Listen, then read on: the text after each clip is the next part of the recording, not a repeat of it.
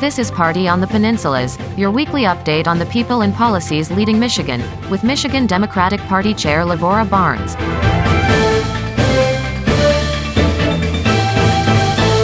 Welcome back to Party on the Peninsulas. I'm Lavora Barnes, Chair of the Michigan Democratic Party. The word of the week this week is focus. First, our focus is Democrats. Some of the pundits look at the new ultra-right-wing Michigan Republican Party leadership team and assume that Democrats have it made. Even some prominent Republicans across Michigan are saying it. We have to maintain focus. Focus on organizing at the grassroots level, focus on continuing to recruit the very best candidates, and focus on fundraising to support those candidates. Michigan is still a purple state, and we can't take anything for granted, no matter what's happening at the state GOP headquarters. And focus also applies to our policy agenda. It's easy for political candidates to make promises. The challenge is following through, especially on those issues where there's a fundamental divide between the two major parties. Here in Michigan, it's especially challenging because of our razor-thin majorities that the Democrats hold in the state legislature, 56-54 in the state House and 20-18 in the state Senate. Even with those small majorities, Democrats are following through to make campaign promises a reality. The House and Senate have already passed a nearly $1 billion tax cut package focused on working families and retirees. Several other major planks of our campaign are moving quickly through the legislative process. In a moment, we'll talk with the chair of the Senate Judiciary Committee, Senator Stephanie Chang, about two major groups of bills: civil rights for LGBTQ plus Michiganders and badly needed gun safety laws. First, with a review of this week's other top news, here's MDP's Dorian Tyus. I'm Dorian Tyus. Here are some of the stories driving policy and politics this week. The House Elections Committee is moving quickly on legislation to protect Election Day workers. A hearing is set for Tuesday on a package of bills introduced last week, which prohibit firearms from polling places, drop boxes, early voting locations, and counting boards, and make the harassment and intimidation of election workers a felony. Democrats in the House and Senate have introduced a package of gun safety bills.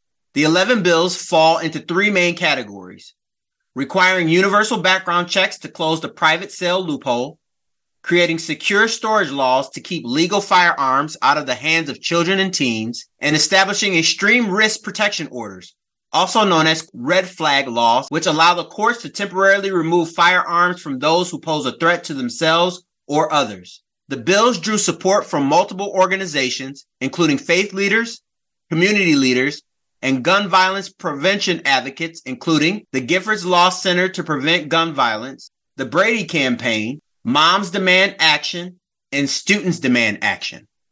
Governor Gretchen Whitmer has signed a bill appropriating funds for the school breakfast program, supports special education, and appropriates federal resources to promote safe, healthy learning environments by investing in violence and bullying prevention. The bill includes a one-time $500,000 increase to the school breakfast program, a $45.1 million expansion for special education costs, and a one-time $27.9 million federal grant to establish safer and healthier learning environments and to prevent and respond to acts of bullying, violence, and hate.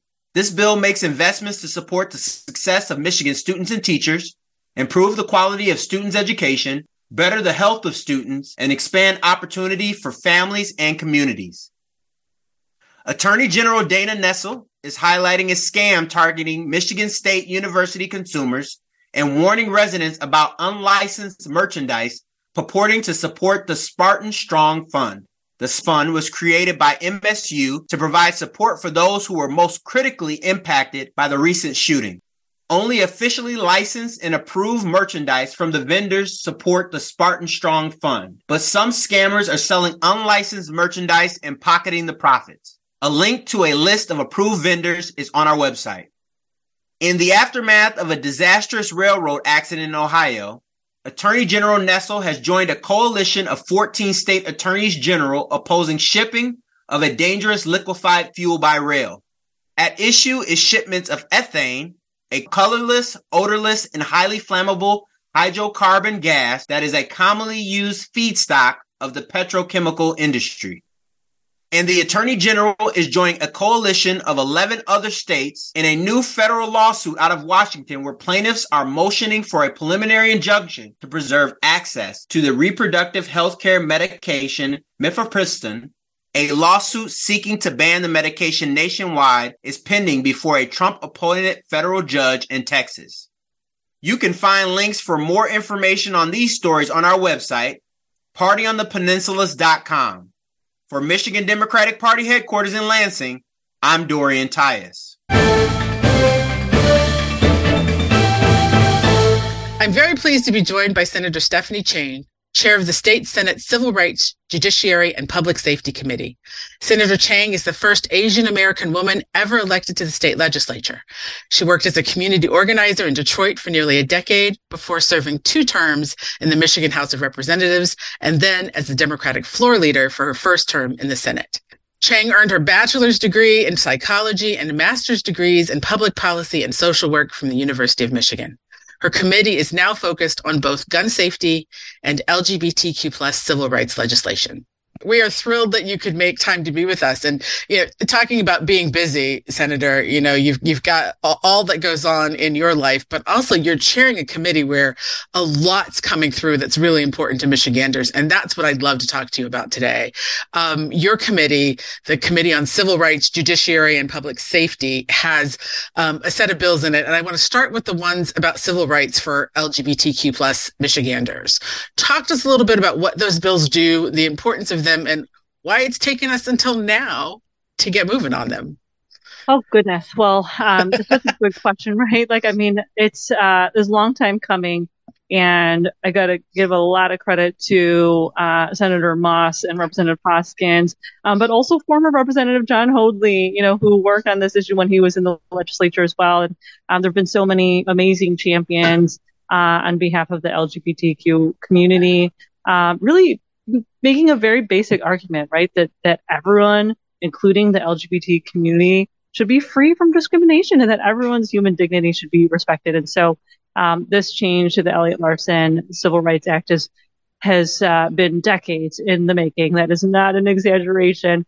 So we were really just so proud to take up incredible testimony in the Senate committee over the period of 2 weeks. And we heard powerful stories from people who had faced discrimination themselves, family members of those who are transgender, business owners who recognize that they want their employees to be respected and valued human beings, and everyone in between. It was an incredible bipartisan display of support, and just so proud of all the work that so many groups and legislators put into making that happen. And just was honored to be able to take that up as my first, bill to be heard in our committee this year. And I'm so appreciative of you taking the moment to speak to other members who have worked hard on this issue, because Jeremy Moss has been such a terrific champion for the community, and John Hoadley before him, who's no longer a member of the legislature. But this has been an issue Democrats have been talking about for a very long time. And one of the things that we get to do now is deliver, right? Yeah, absolutely. We've got a lot to deliver on, and we hit the ground running because there's a long list of things to get done that Michiganders are expecting us to do. And I think that hopefully a lot of folks listening to this know how important, Democrats think that just basic respect and human dignity for all people that's sort of really, I think, at the core of who we are as Democrats. And so, what better way to show that than by prioritizing this legislation. I'm so happy to get it done out of committee and looking forward to voting it out of the Senate as soon as possible. That's terrific. Speaking of values that are core to Democrats, let's talk a little bit about gun violence prevention. What happened at MSU was devastating to all of us here in Michigan. And we as Democrats, you all as Democratic legislators, have been talking about this issue for years. And finally, as Democrats are in control, we get to start moving on it. Tell our listeners a little bit about what's happening in your committee and what's happening in the Senate already. Yeah. Well, first of all, we have just seen far too many not just mass shootings, but shootings. Gun violence is an epidemic, right? It happens every day in every corner of this state and country. And we've had far too many instances where we could have prevented some of the gun violence that has occurred in our communities. And so the MSU tragedy was horrific. I think all of us watched that and immediately had someone to check in on, right, and to make sure that they were okay. And unfortunately, there were families that the person that they checked in on was not okay. And it is still just horrific. And then we have had, folks who experienced the Oxford High School tragedy as well, and now have experienced 2 mass shootings in their lifetime as young people. And that is just speaks to how much we've failed our young people so far up until this point by, not being able to pass common sense gun violence prevention bills in the past under Republican-led legislatures. But it's a new day, and we are taking action. So incredibly proud of the work that so many legislators have done on this issue, but in particular, Rosemary Baer, who chairs our Gun Violence Prevention Caucus, has done an incredible job shepherding, just some really impactful legislation that has broad support across this whole state. These are policies that many folks, whether it's gun owners themselves, teachers, health professionals, law enforcement, prosecutors, and of course, survivors of gun violence all support these bills. And so we're really, really excited about moving forward, extreme risk protection orders, universal background checks, as well as child access prevention laws, otherwise known as safe storage. These are policies that will absolutely save lives. And so I'm really excited about the bills that were introduced last week. We are looking forward to taking action very soon in our committee, and have been planning a great committee hearing with a lot of powerful speakers across the political spectrum, across career, across occupation, and really from across this whole state. And so it's going to be a powerful hearing, and I'm looking forward to taking action soon. One of the questions I get asked a lot is what our folks, our Democrats who are listening to us today, can do to help you all get this work done. Is there something you would say to activists who want to be helpful? What can they do to be helpful right now? Great question. Thank you so much. So 2 things. One, many of us lawmakers, we're doing coffee hours. I just literally had a coffee hour. There's a number of us doing coffee hours and events and town halls all across the state. Show up to those and make your voice heard on this issue. Even if you think that we may already be on board, it really is helpful, especially knowing that folks who are in opposition to these bills are very mobilized right now and are coming to these events. Really important to have folks who are supportive of gun violence prevention legislation to show up at coffee hours and really be part of the conversation. So that's one thing. And then 2, if you are a Democrat who lives in a currently